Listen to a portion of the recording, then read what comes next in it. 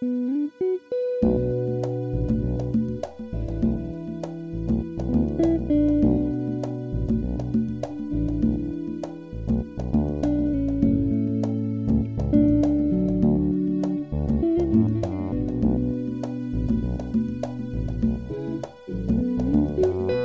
to What's Left to Do.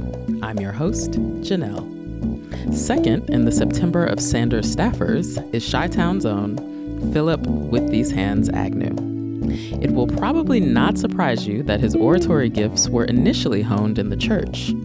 But you might be surprised to learn just how close we came to almost missing out on the leader, activist, and organizer that he would later become. Prepare to be intrigued.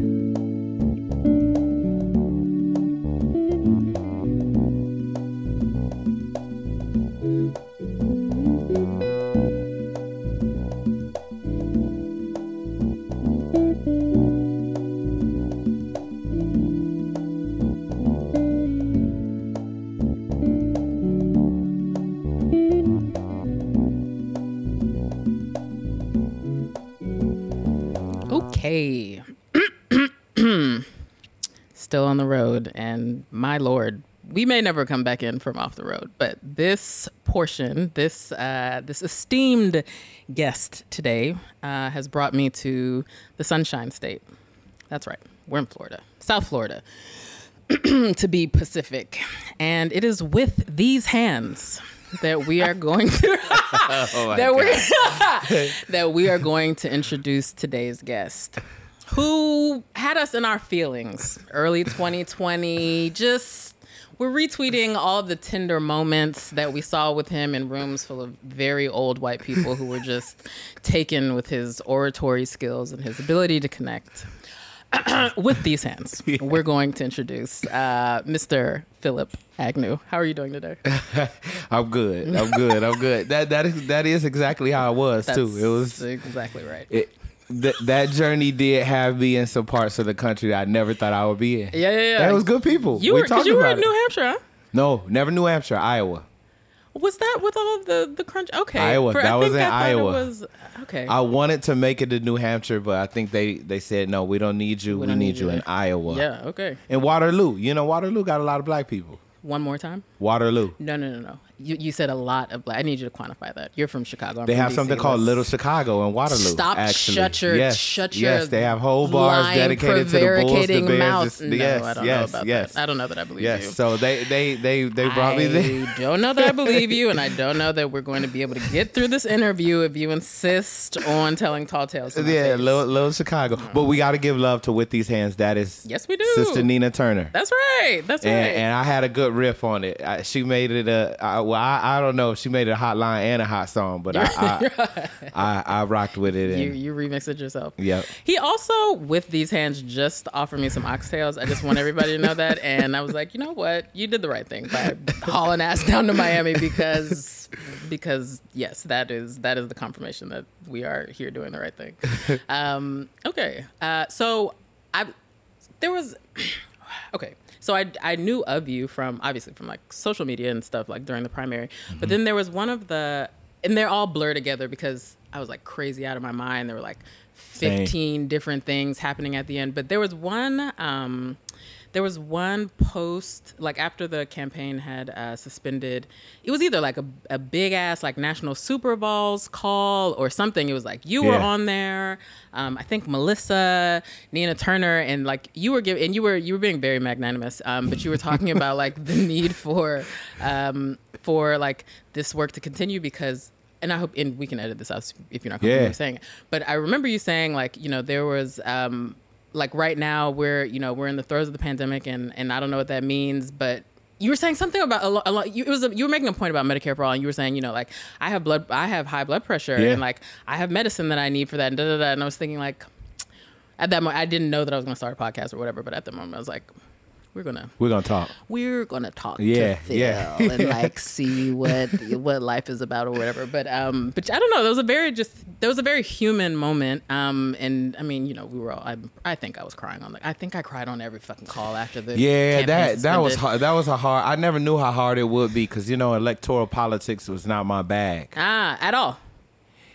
I know that it's important. I'm not in the not voting camp at all, obviously. Yeah. But but that wasn't the hill you died on. No, and definitely not a place where I thought I would feel love. Huh. You know, it was a purely my initial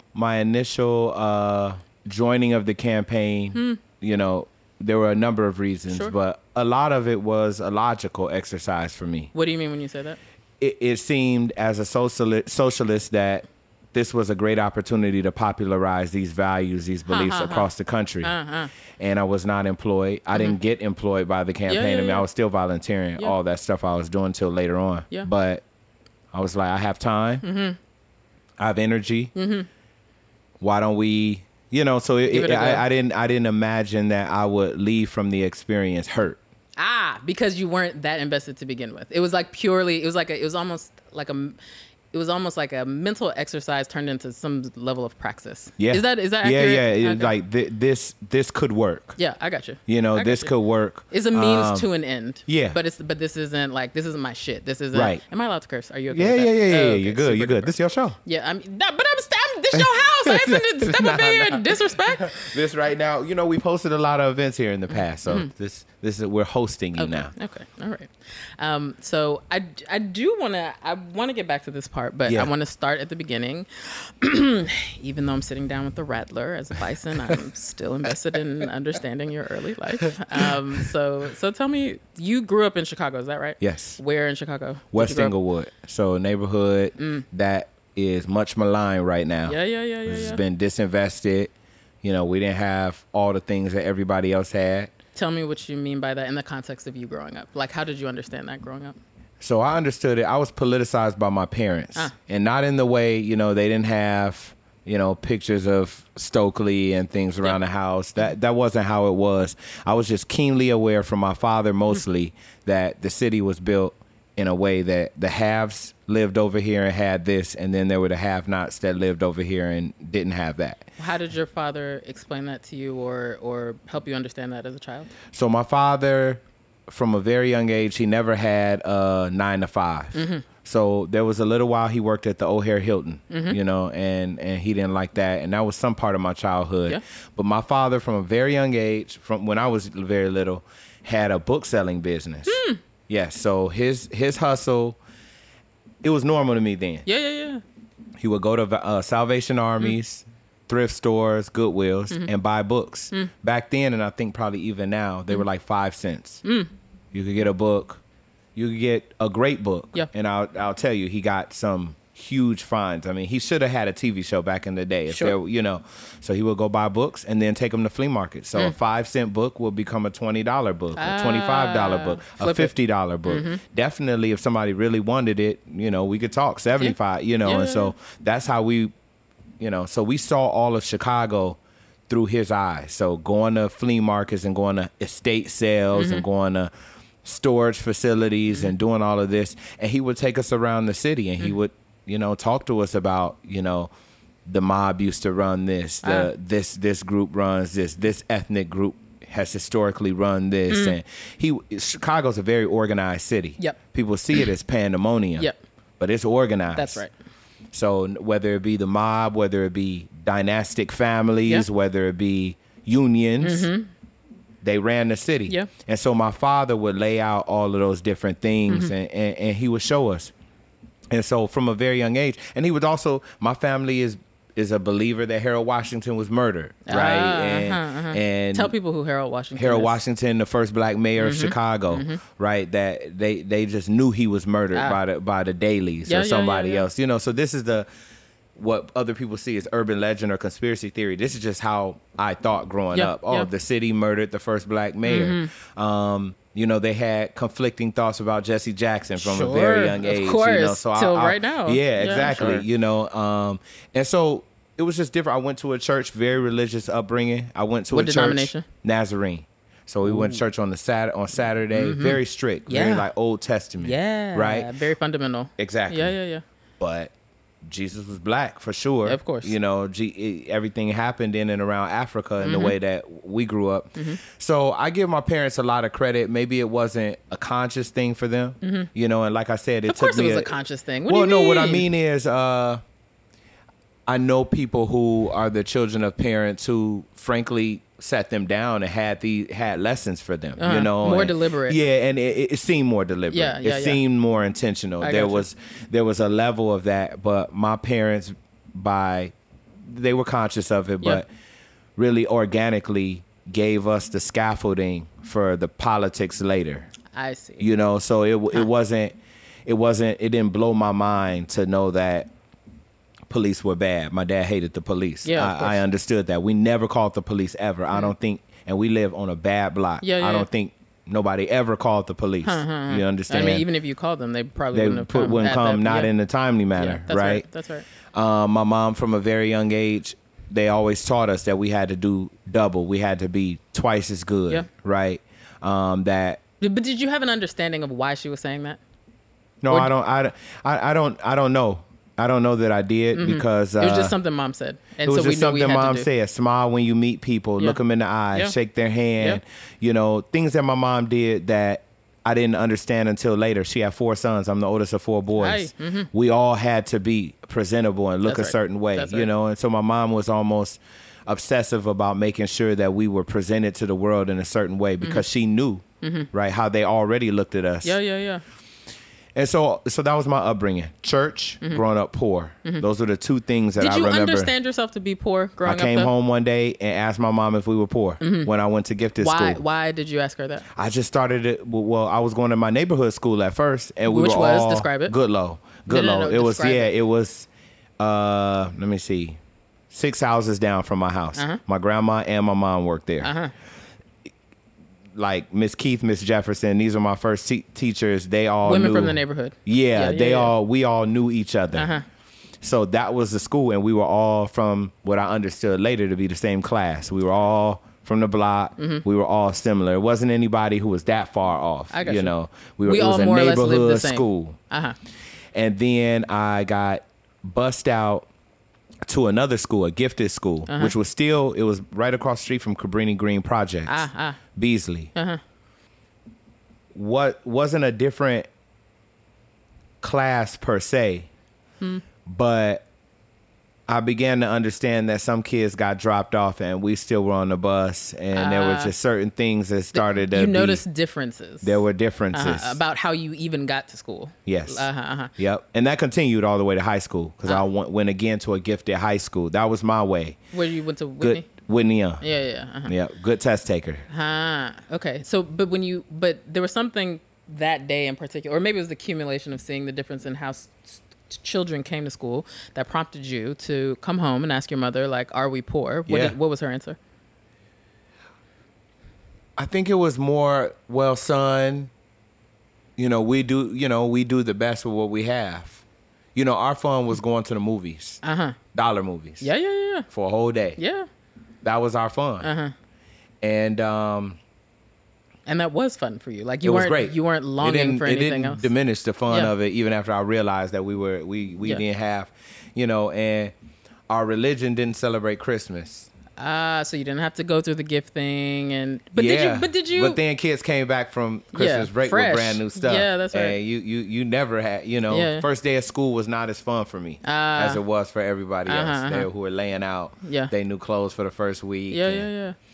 I just think I became more conscious of the difference between how I was growing up in the world but not of the world. Very religious. Did you to that point, did you think that the difference that you perceived or encountered between you and other children, did you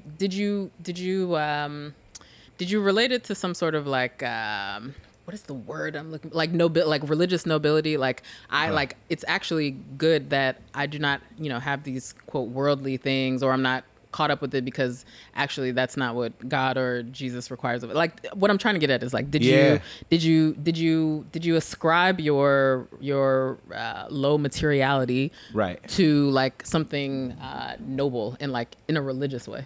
I wish. You wish, but you did not. No.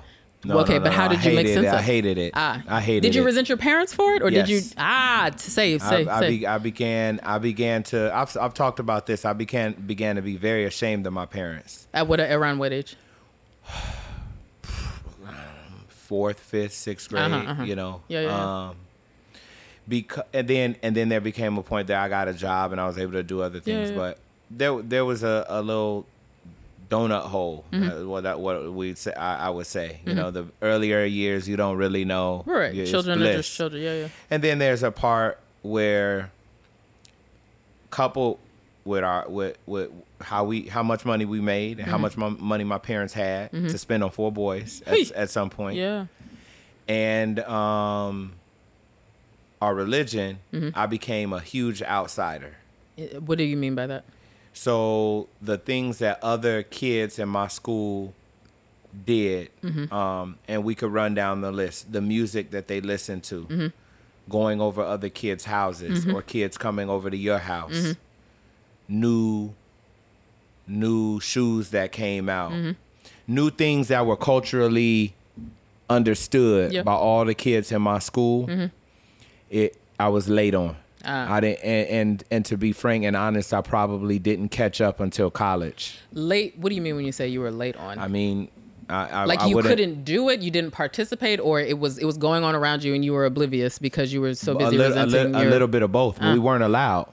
We weren't allowed to do a whole lot of things. Okay, and you so weren't allowed to have a secular, very secular life. That's Is the that what you're exact saying? word. Okay. Yes. So when I say in the world but not of the world, I know you know what it means. But when I, for people listening, it's something that Bible folks say all the time, And so when I say music, rap, hip hop, even R&B, TV shows, Martin, The Simpsons, you weren't allowed to watch any. Weren't allowed to watch it, Gotcha. and some of the shows we didn't have the channels. Sure. You know what I'm saying? So I grew up feeling very, very like an outsider. I see. And it wasn't my parents' fault, but I did. I looked to them and wondered why my dad didn't kind of want to just work just like a regular job. Sure. My mother worked at the school. My mom always had a job. Yeah. Graduated with her master's in mathematics when I was 14. Oh, wow. Was an educator, administrator, then an educator. Okay. So my mother always did, but I began to resent them and the church because... we couldn't do anything. How did that resentment manifest? Resenting your parents and the church. How did that get operationalized? It got pushed down.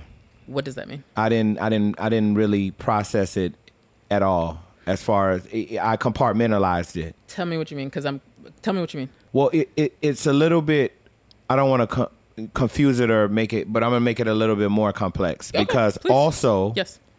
Church was amazing experience for me. I went to a small church. My grandmother was a pastor. My father was the assistant pastor. My mother led the choir and was a singer and led the study. My other grandmother was the mother of the church. I was the musician in the church. My cousin was the lead musician in the church. Like, it was my family. Yeah, it was all love. So as much as I resented feeling like an outsider, feeling like I couldn't do things, feeling like I was frankly just late to everything. There were, at some point, social events and other things that people were doing or even just knowing about that I was oblivious of. The church was where I got. It's how I become the with these hands person. An orator. The orator. My grandmother put us in music school at 4 years old. So we played music and understood music and performed music impeccably. Yes. Because they made us practice, Of course. from a very young age. Yeah. So the fear of crowds, though I get nervous, but there's not a genuine fear of crowds. Because you've been doing this. I've been doing it. So maybe to make it more complex, there's a deep resentment that I have from not being. And then this place where I am is also what gives me the ability later to flourish in the other parts of my life. And so I would say, when I say I didn't process it, I think there was just this balancing thing. As much as, 3-4 days of the week, I was really mad that I didn't have have a deep friend group at school, etc. I still lived in a house with my grandmother and my cousins. Yeah. I still went to a church where, we experienced the Holy Ghost, we experienced the Holy Spirit. Yeah. And my cousin and me were the musicians, and my other brother and my other cousins. It wasn't just him and I, but like we were we were rock. You know, we go to other churches and play. And later on, my first jobs were music jobs in Chicago. I did a summer program called Gallery 37. I started playing for other churches. I started playing in a band. So there was a balancing thing. The resentment was balanced by this refuge that the church was. And my first girlfriend, my second girlfriend, all from church. You know what I'm saying? So it wasn't a hellscape, but it wasn't something that is it that what I think I hear you saying is that you resented that it was such a refuge because I think what I hear you saying is there was some longing to be in the world and not just have every part of my life and what gratifies me, what fulfills me wrapped up in this church that keeps me away from being a quote regular kid or a secular kid. I don't know what the right word is there. Yeah. Is that what I'm understanding you to say? Yeah. I resented that. You resented its grasp on you and its tight integration in your life, not because you didn't enjoy what you experienced in the church, but that it was everything and it didn't leave room for anything else, or it wasn't capacious enough to integrate anything else. Am I understanding that correctly? Yeah. You are. I'd also say that this is me remembering. Sure. And when I look back, the dominant feelings that I remember are feeling othered and feeling like in the church or outside of the church? No, outside of the church. Okay. It's those because people tease you because you were a church boy. Or you didn't get the references. You couldn't talk about, the songs. And I was different. I was just different. Different how? How do you think your peers would have described I would say you? I felt different. Okay. I felt different. In what way? Like I said, I didn't have the cultural swagger. You know, I didn't perceive myself to have the gravitas, what the other guys had, frankly, in my elementary school, elementary. Yeah. and you know what I'm saying? Who really has a swagger then? Elementary and then high school, I didn't have that, and because I was so wrapped up in church and later music. So, I lacked a lot of confidence because of that. Outside of church. Outside of church, okay. I lacked a lot of confidence in who I was, and would your non-church peers describe you? How would your non-church peers describe you growing up? Funny, not quiet, but funny. Yeah, okay. Was the funny like it was a defense mechanism? Yeah, yeah. You wasn't gonna make fun of me without me getting you first. Yeah, I got you. Funny if they knew me. Other people be like, oh yeah. Maybe remember, you know what I'm saying? Oh yeah, okay, yeah, he would, yeah. But or later in high school, I started doing the talent shows. So I sing and do the stuff, and they remember, right. the nerd who could sing,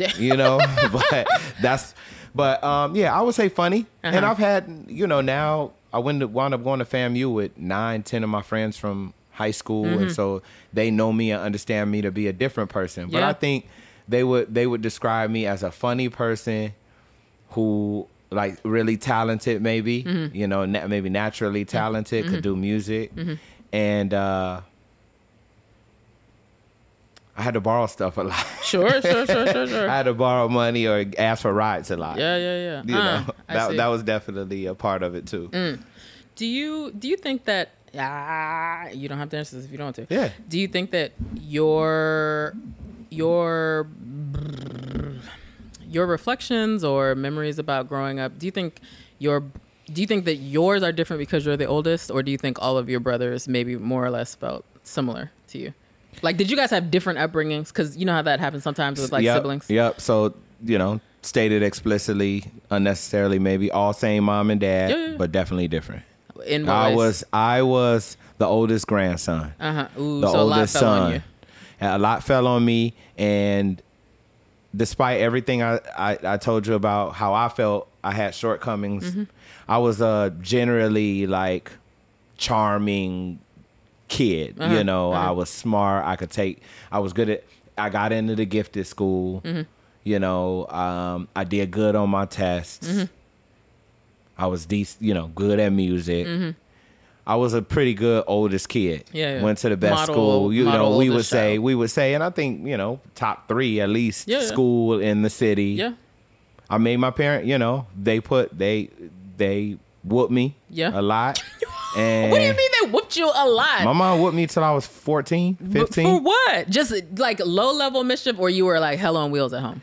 No, and I've come to understand this more in conversations more recently with my mom. But we come from a family of people who just get beat.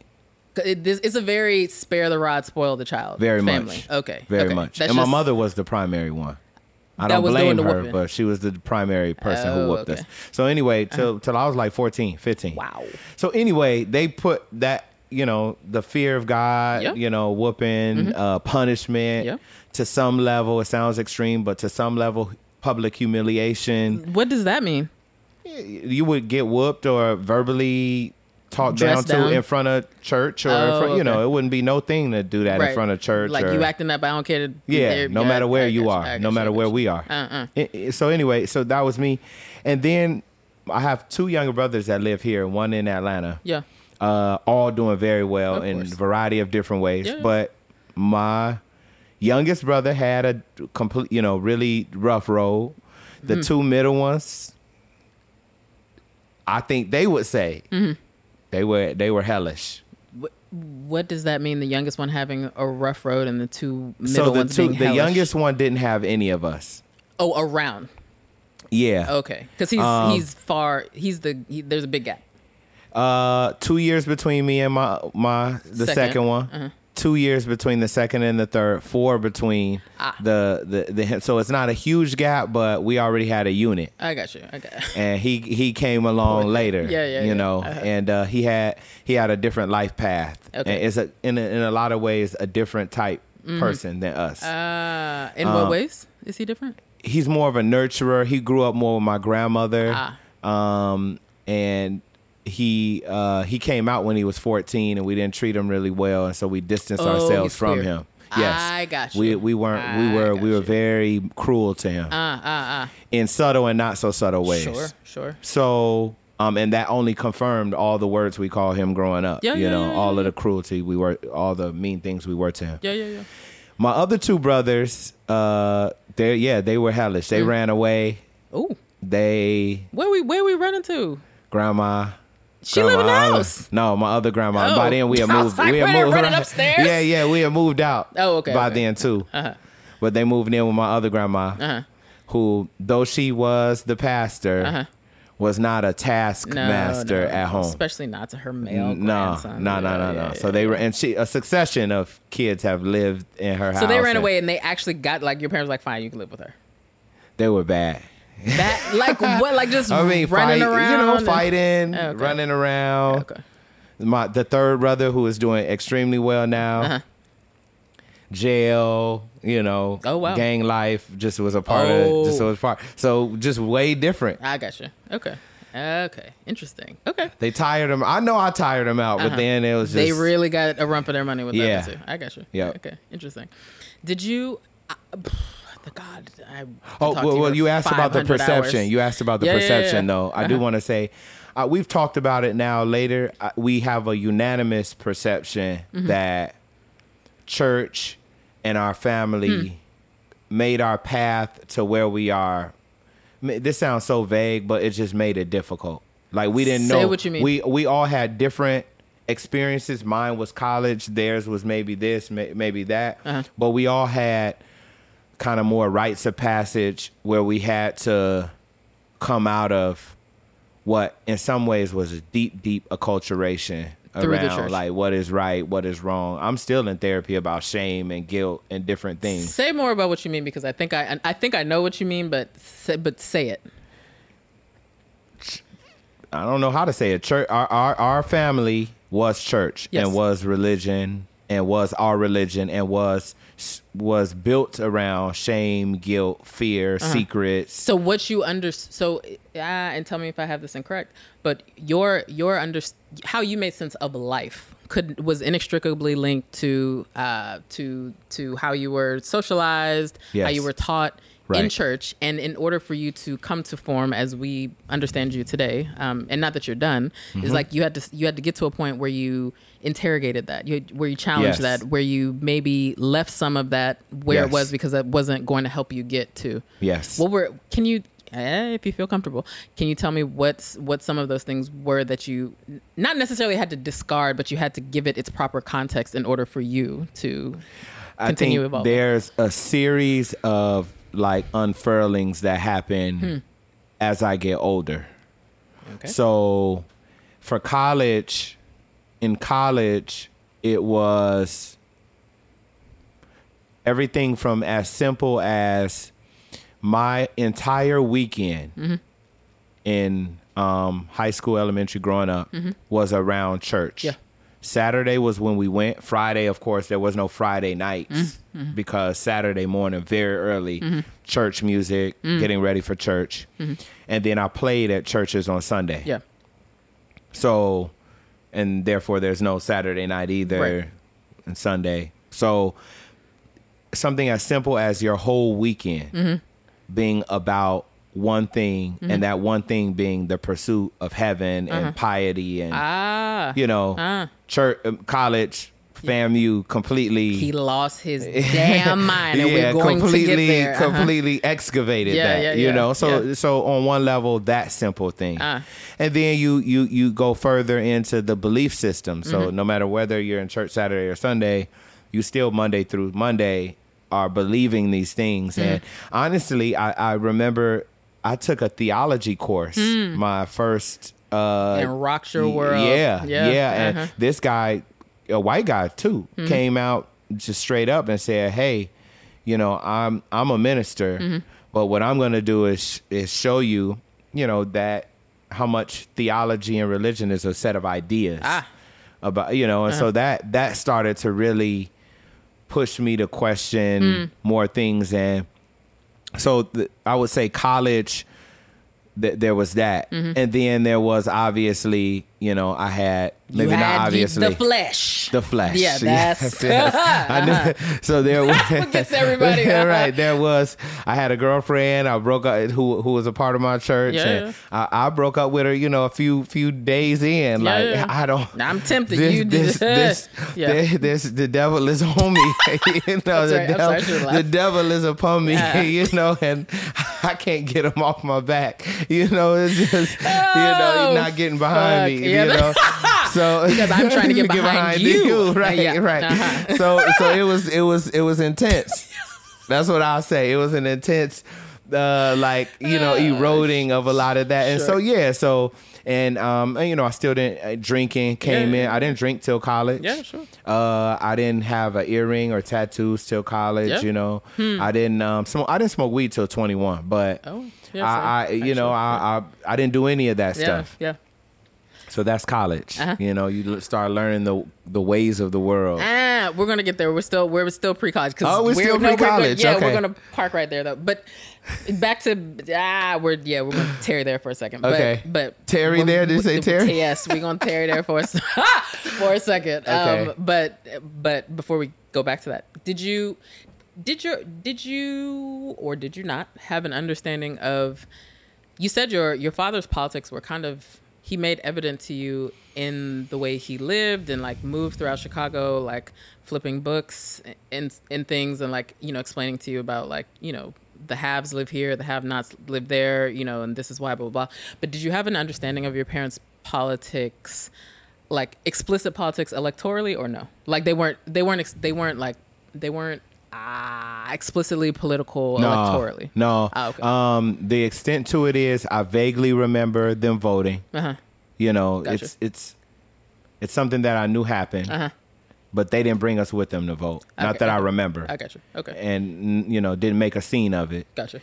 And my mom was a part of the Chicago Teachers Union. Come on. So she went to meetings and was a I don't remember member? her being particularly active or not active. Yeah. I don't remember.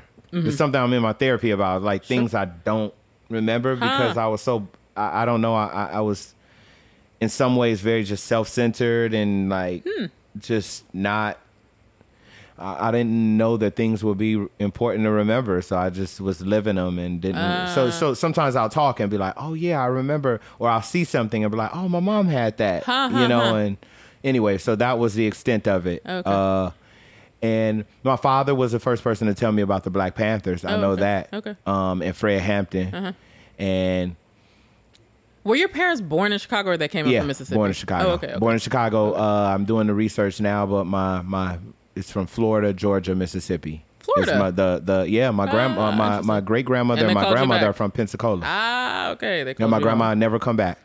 No. Oh, she said My she grandmother was is still alive, Uh-huh. and from the time I told her I was going to Florida, She she said, "I would can't ask visit me, you." "Why would you go down there?" Wow. And you don't know what happened for her, the trauma around that. And She don't talk about it. now it's gone. You know, now her mind is gone. Oh, So I I wish see. I had. I Maybe see. my dad might know, but But he might not know either. yeah, Sometimes they just don't it talk just about blocks it off. Yeah, that's but right. yeah, she does not talk about Florida. Hates it. Wow. You know, never.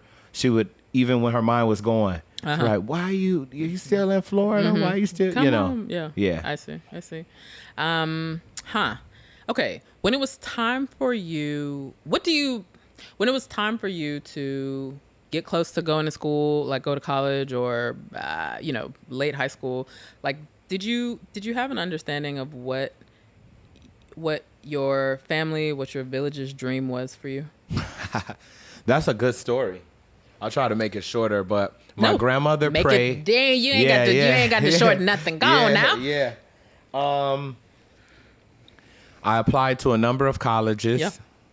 I got into FAMU. Mm-hmm. I got into Michigan State, maybe University of Illinois, Southern Illinois, or something like that. Not a bunch, but a regional, and then FAMU because a bunch of my friends applied, and the people the recruiters who I became later. Yeah. The recruiters just was like, you should apply for FAMU. It's great. It's and it's far away. I don't remember what they said, but it was like a black college. Yeah. And I was in the band, so they were like, "Oh, great band, all of that." Yeah. And I wanted to do business, so it was like Yeah. it stuck with me. But also, I had no intentions of going to college. Why? I was already playing the drums for a church called St. Mark United Methodist. I don't remember exactly how much I was getting paid. For some reason, it was either $1,200 or $2,000, but month? it was every Sunday. Oh, wait, you got $1,200 every Sunday? Yeah, Oh, that's a lot of money for a teenager. yeah. So it's like, Yeah. why would I go? Oh, I see. I like literally. You thought you was paid, like you made I it mean, kind of. I don't know if I'm making that much now, honestly. Sure, Because sure. it was like straight. straight cash. Yeah, under the table, yeah. So it was either 4,800 or that you were making in high school. yes, and that was just one gig. Uh-huh. I had other gigs I was doing, Yeah. playing in a band, many times cash. Mm-hmm. I started to buy my own stuff, buy my own clothes, Yeah, look that's how I right. wanted to Yeah, look it or was thought I fresh. wanted to look. Yeah, that's right. I wasn't even thinking about You were able to college help at out all. with your parents, I'm sure. Yeah. Oh, I paid rent since I was 14. Yeah. Ow. Yeah. So Okay. it was like I Right. didn't care about college. Yeah. And I tell this story kind of often, but at some point, the summer before college, Mm-hmm. two things happened. Mm. Do you know NAACP AXO? AXO. Okay, so NAACP literally has this children's program where all like oratory, music, dance, all compete around the country. And I was 2 years in a row. I went to nationals, so I go to nationals in Miami the summer after senior year. I'm in Miami, and my buddies go to the freshman summer thing in Tallahassee for FAMU. Yeah. And I remember vividly them calling me and telling me how amazing it was and talking about the AKs. Yeah, of course. Okay. That's right. I just remember it, Yeah. and they were like, they hooked us up. Like a lot of them from Chicago too. They're very it was pretty. Yeah. and it was like two women who went to our high school. They weren't AKAs yet, but they had looked out for them, and they was like, "Yo, you should come." I'm like, that sounds amazing, Yeah. but I'm also scared. I think now that I know in retrospect, Yeah. I'm also scared. Like, leave Chicago, woo, Right. woo, woo. And the other thing that happened is the church that I played at, middle class. I love them. I really want to go visit again. I haven't been in a long time. Sure. But they love me. They really took me in. And they had like a Sunday where all of the students, seniors, came up to like talk about like how they did in high school and where they're going to college. Yeah, student recognition Sunday. Yeah. Yeah. They do it. I'm on the drums. And I think either publicly or privately, maybe somebody next to me or somebody from the pulpit was like, "Philip, didn't you graduate?" Yeah. And I'm like, yeah. And they're like, okay, you want to talk? So I said, hey, everybody, I graduated from Whitney Young. I went to school with like 3 other people in there, but they were in another social group. Yeah. It was a very awkward thing. Of course. Like I saw them every Sunday, and I think they asked me where I was going to college, and I was like, I'm like, I'm good here. Yeah. And they wouldn't have it. And they had already, I think, started interviewing other drummers. Oh, because they just assumed that you were on your way to school. You're going to college. I'm going. And because that's what they did. And that's what they do. Yeah. And they wouldn't have it. They wouldn't hear anything of it. So, yeah, I don't remember the sequence of events. But you were also, before I interrupted you when you started, you said something about your grandmother. You started saying your grandmother was prayed or something. Because when I asked you about like what were other people's dreams? About that. Yeah. And so like I said, don't remember the sequence of events, but at some point they helped me to understand that I should go to FAMU. The middle class church that you were working at. Yeah, St. Mark United Methodist. St. Mark, when it was your turn, they just assumed that you were going to school because that's what people of that ilk in that church do. Yes. And you were just like, no, I'm good. I'm good. You go to college to make money. Yeah, I'm already making money. So, and they were like, absolutely not, young man. We're going to get you into school. Yes. And this was you had already graduated the summer. Yes. Had you accepted anywhere? I mean, you'd applied. I'd applied and gotten accepted. But you didn't accept your acceptance. No, I didn't know. Because you didn't know. No. Because no one in your family had gone to college. No, my mother went to University of Illinois. University of Illinois, and left after one semester because of family stuff. Sure.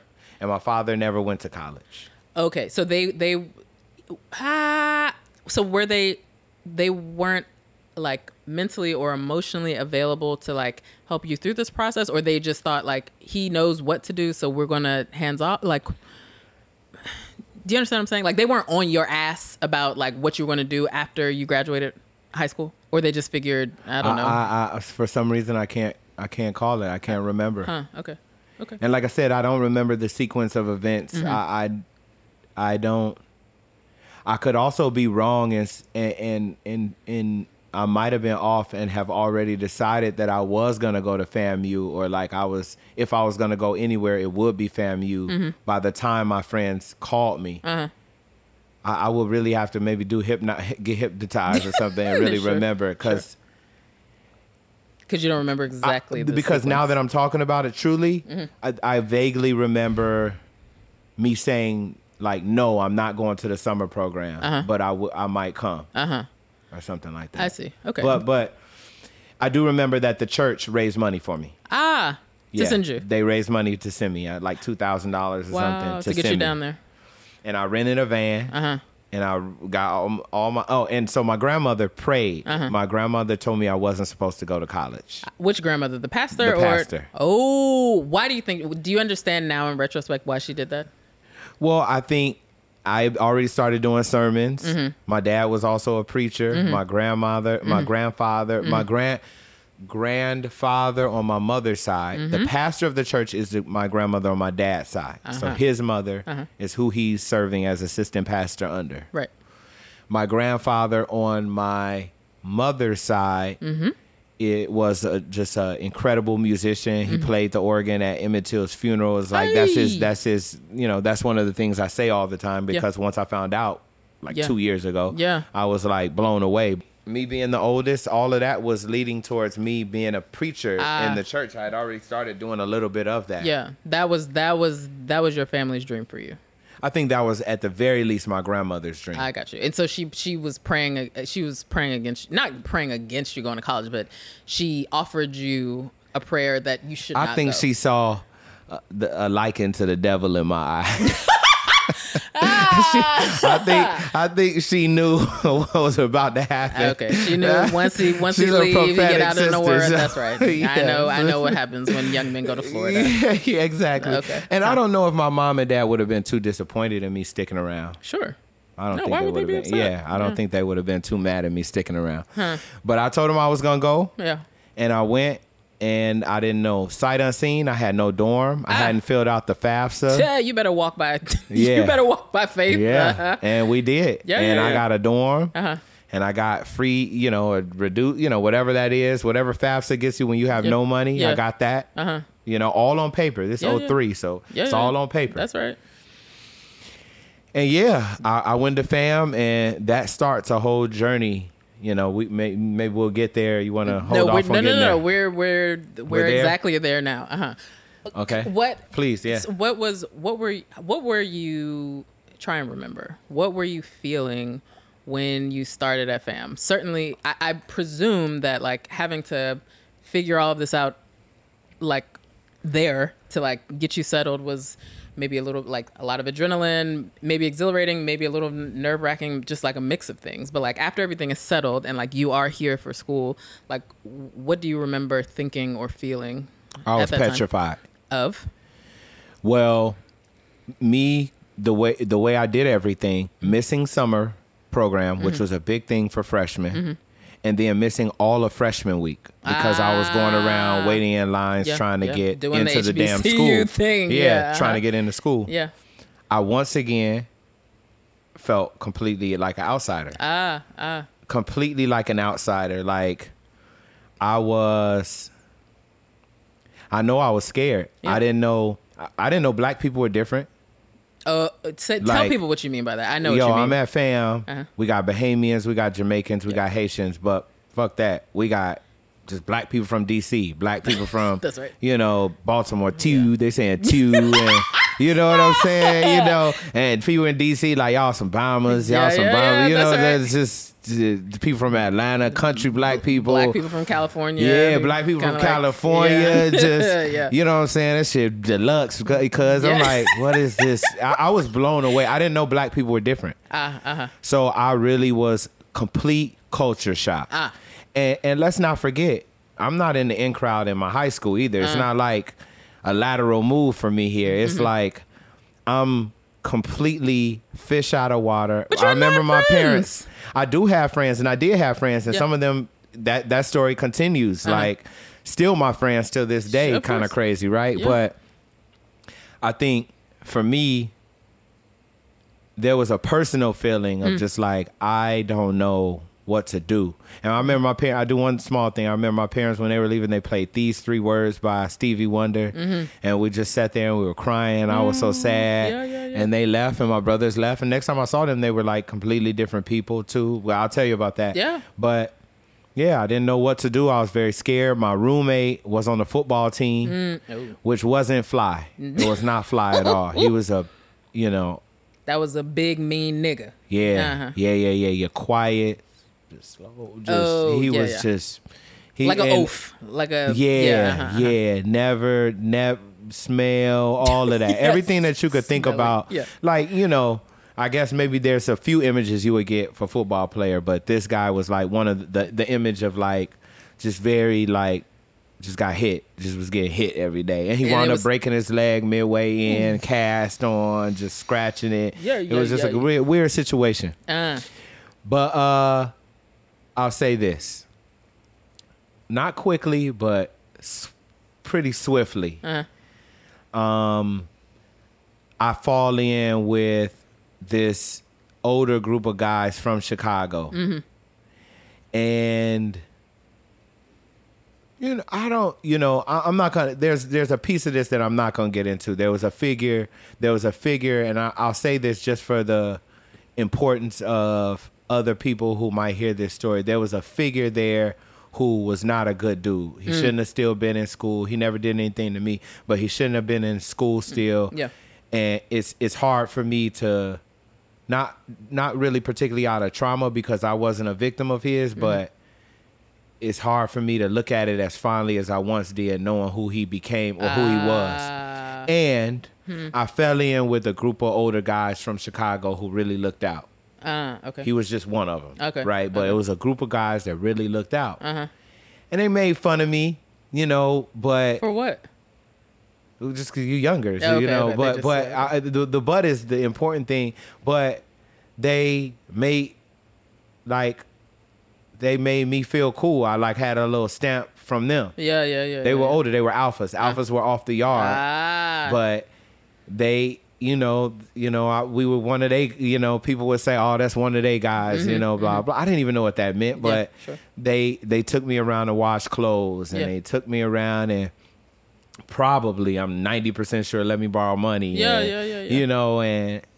And like. Took you under their wing. Took me under their wing, and it was a really fortuitous thing for me because I was very impressionable, lesser now, but I was just gullible and impressionable and really needed like someone to give me this like cultural layout. And I started to go to these places, and quite quickly what was in me already, like these natural traits that I had, this natural like gregariousness, this funniness, this anger about growing up poor in Chicago, this skill that I have to talk, these skills that I had accumulated that I didn't know. They were latent. It's like infinity stones. It's like, yo, for real. And what I tell you, it's just the funniest story, but it really, like, I laugh about it, but I always wore glasses. Yeah. I couldn't see. Yeah. But at some point, people started wearing fake glasses. You know what I'm saying? Like, I always wore like collared shirts, but at some point, like everybody, like, I like caught a wave that I was already on, because, and so anyway, I decided my freshman year that I would run for freshman class president. And at FAMU, and I think what I remember about Howard, student government is like this like breeding ground, like correct. Pretty much a cesspool, but that's it's right. That's exactly right. It's this like breeding ground for future politicos and people, blah blah blah. And if your football team ain't that good, you become kind of bigger than that, right? Ding. I didn't know that. Yeah. I just was kind of going in a natural interest area, and the older guys were like, "You should just try it." Really, just because I don't know, they maybe might have got a kick out of it. Yeah. Just seeing me doing it, because I was like this funny short dude. Yeah. And I picked a vice president candidate from Miami. Yeah. Her name was Thane Dalrymple. I'll never forget her. That's and I also would. She's almost singularly responsible for the gift and the curse that is Philip Agnew for the next 4 years. But guys loved her. I sang to women in the dorm. Yeah. All right, Figaro. Guys loved her. We won. Yeah, of course. They are. We won. Just Yeah. divide and conquer the sexes. Yeah. We won. Yeah. And something does begin to happen. Okay. And then FAMU does this almost immediately. But FAMU starts to boost you up. That's right. HBCUs. Yeah. Just begins to like early identification and grooming, but not in like a creepy sexual way. But right. We hope not. Yeah, we hope not. We hope not. Yeah. But there are some. That is. If you're going to college soon, look out. There are some creepy motherfuckers. Yeah, that's correct. Thank you for saying of all that. ilks. Yes. But yes, it. And I don't know. I like to believe that it was God, universe. But I really did get lucky. I could get emotional about it, but. Okay, you're absolutely going to get emotional about it. Let's. Yeah, no, I mean, I got lucky. And what do you mean when you say that? You got lucky that. No, go ahead. I'm not going to put words in your mouth. I just picture it as like these two, and it's just really because I don't have a better analogy, but these just two kind of shooting stars, just kind of that you got to time it up like perfectly, and I collided with. Just this circumstance at FAMU, this timing at FAMU, this evolution of who I was becoming, what I wanted, what I wanted to be, for good or bad or ugly. And man, I take off as far as like being a social butterfly, going from, this is all 20 years ago almost, but it's like going from being an outsider to being a supremely inside. Yeah, that's right. Somebody. Somebody. I am somebody. Yeah. I am the person who's in the know. I'm going everywhere. I'm going to parties, getting drunk, throwing up. I'm just doing all the stuff. Yeah, that's right. And I mean, I remember like my friends from high school would just be like, who are you? Yes. Like, who is this guy? It was definitely had to have been the question over and over. Yeah, of like, course. what is Phil on? And I really became a monster, right? Say what you mean when you say monster. I just was, there was no party I wasn't going to. There was no event that I wasn't going to. There was no person I wasn't talking to. Everybody knew me, and not because they heard about me on the wire, because they talked to me. Oh, I'm Philip Agnew. I'm a first-year business administration student from Chicago, Illinois. I'm majored in business because I'm gonna do major business. This is what I would say. That is an archetype of every single Suits. black man at a HBCU business school. You all are so annoyingly charming. God damn. Because we say shit and the only redeemable quality is we actually believe it. Yeah, that's so right. It's like, and we'll look you dead in the face. What? God. Yeah. God. No, I know exactly who you were, fam. Well, and I was in student government. I'm also. So you were triply intense and annoying. Yeah, I'm also your freshman class president. Okay. You know, you may have. Well, did I see your shirt? Did I see? Here's what would have been Janelle's response to a. Had you and I been a fam at the same time. This is what you would have got. Are we done? Are we done? Yeah, I would have been we're done when you say we done. Yep. But I thought we was just starting. I just met you. Where are you from? Oh God! I already can't stand former you because I know this is triggering. Wow. Okay. That's sorry. fine. I'm sorry. No, it is trigger you. Listen, this is just. Yep. You're like, yo, and every time we would have seen each other, I would have been like, yo, I know. No. I'd have been like, I get it. I know the routine. I get it. I'm gonna go get a sandwich now, and you can take a deep breath while I do that. Best believe by time number 3, I would have had the sandwich, but I would have been like, oh, hold on, okay, here, but no, that was me. That was me. I was feeling myself. Yeah.